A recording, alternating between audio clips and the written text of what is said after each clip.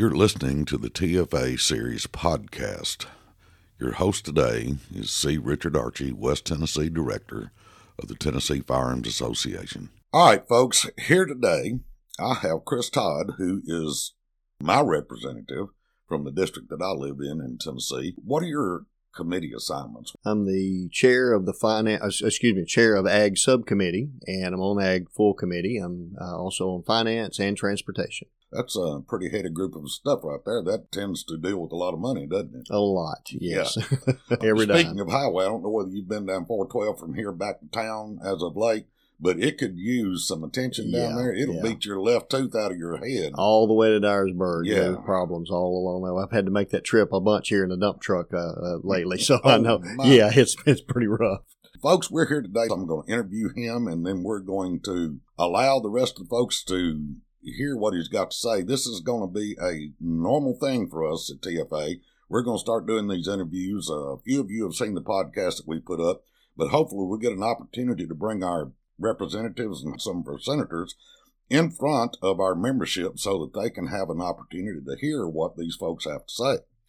I'm going to start it off this afternoon by asking Chris a question with respect to what he portends to see happening in the General Assembly next year with respect to the Second Amendment. I wanted to make this comment that he carried a bill last year that would have removed the criminal aspect of carrying a firearm in the state of Tennessee. If I'm not incorrect in my remembrance of this went through Judiciary Subcommittee and full Judiciary Committee, and it got taken off notice in Finance. Is that a correct statement? That is correct, and it was basically a strategic timing to take that off notice.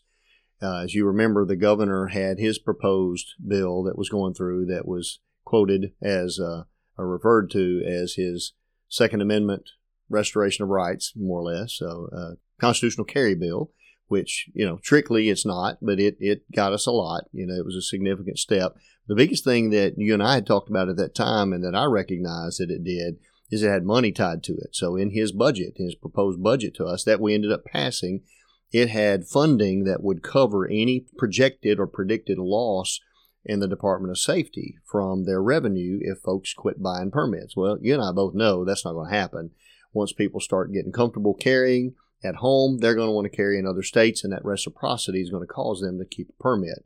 So anyway, he had the money in there to cover that, which has always been an obstacle. Anytime somebody brings something that would give folks their constitutional rights back to carry a firearm, that's always an obstacle to say, what's it going to cost the state in revenue we're already getting? What's going to be missing from that? So I took it off notice so that bill could pass, have the money attached to the budget, and then anytime I bring this back up, which I can do in January, put it back on notice, run it through Finance. I want to work that ahead of time with our fiscal review people because I want to point out to them it's already covered. This should have a zero fiscal note. Now, this is theoretical, and I hadn't worked through that yet, but that's what my understanding. It should have a zero fiscal note because of the budget we passed. So if that happens, then it's out of Finance. It goes right on through. There's nothing to hold it back from passing and going to the House floor. I don't remember what happened on the Senate side. It may be waiting for us to get a little further in the House side before it moves in the Senate, but that's probably going to be our biggest obstacles, what might happen in the Senate. I'm going to jump ahead on one of the things that I was going to talk about later on, but it seems to me that we have good legislators and good legislation on the House side, but a lot of times it tends to get balled up in the Senate. We're going to speak about that a little later on after we talk maybe about the special session shortly. But we have trouble getting sponsors in the Senate for issues that we have no trouble getting sponsored for in the House. And I think that is necessary for the general population out here, and more especially TFA members, to understand. Getting sponsorship out of people who actually have some weight within their respective houses is a big deal if you want to get a bill passed. It really is. It's critical. I mean, you can't pass it in the House and get anywhere if you don't have it going in the Senate. That's correct. Normally, the response that I've always gotten from the chairman of Senate committees who are responsible for the bills that we tend to pay attention to, they say, well, we haven't seen the movement in the House, and we don't ever act on anything until it's acted on in the House. Though I will say that last year with the governor's Second Amendment restorative bill, it seemed to move in the Senate quicker than it did in the House. Yeah. So, sometimes that's true and sometimes it's not. We'll let the listener make their own mind up to how that goes. And you mentioned finance a while ago. Being as you don't think it would have a fiscal note, that is one of the tools that has been used in the past to make sure that we didn't get good Second Amendment issues passed, as they come in and say, oh, it's going to cost us so much money. If we do constitutional carry, the Department of Safety will lose all of this. That's been a tool that has been used against us. So hopefully with different people in finance, I can remember a certain individual that sat on the committee chair for that for a long time who never let a Second Amendment bill come out. He's no longer there, God rest his soul. Hopefully we have a better day, and more to the point that you made, this shouldn't have a fiscal note coming out. It ought to be zero. I'm going to be interested to see what happens if, in fact, you decide to go ahead and put this back on notice and move forward with it in the next session. It'll be interesting to watch, but I'll keep you posted.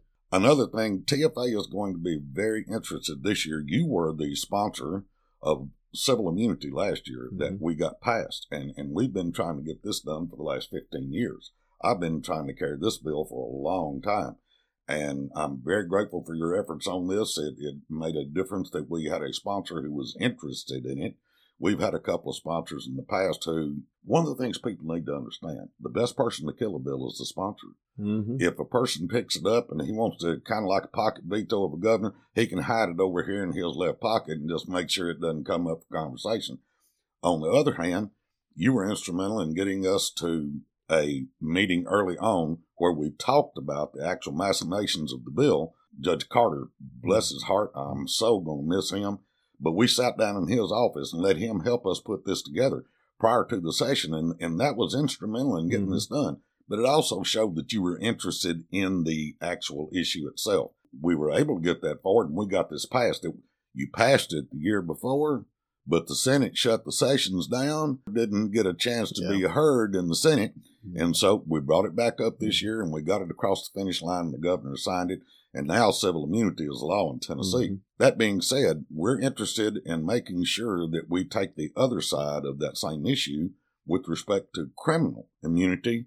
If, in fact, an individual claims that the use of force was required in self-defense under 3911-611, which is a statute which is couched underneath, we want to see an affirmative requirement for law enforcement to investigate that. The previous bill, or the code section that this was under, said that if you could prove that you were innocent of a deal, you had a right to go seek your attorney's fees after you'd lost your job and your home and all that. And it was, of course, they didn't have any money in the first place, and they sued you civilly. But it required that you prove yourself innocent, and that's almost impossible. So what we would like to do is, and I'd like to get your thoughts on, we'd like to see that law enforcement has to investigate if a claim of self-defense is put forth. What are your thoughts on that? I certainly don't know of a reason why that wouldn't be a good idea. You know, I want to hear from some law enforcement folks and our own DA just to know if there's anything negative. I know our DA investigates every one of those, and that's good, but I don't know that they have to. But it would certainly put someone in a position. I mean, you think about it. How do you prove yourself innocent? You know, it's like proving a negative. It's hard to do. So with the criteria that are already set out in law about how you prove somebody guilty, then those rules are set. So let's go through that. Let's do that instead of trying to have somebody in a position where they have to prove that they were innocent. And then that gets them civilly from being liable. The bill that I passed would come into effect there. That's correct. One of the things that we had tried to do with this was to make sure you didn't have to fight two battles on two different fronts and have two different attorneys, one criminal and one civil. You couldn't afford both attorneys, and so normally what would happen, a person would go ahead and he would plea down the criminal case to something less than murder, say manslaughter, something like that. But once you got convicted or you agreed to that, then it was a presupposed deal. You were done. You were going to pay the civil award. And so we feel like it's necessary at this point.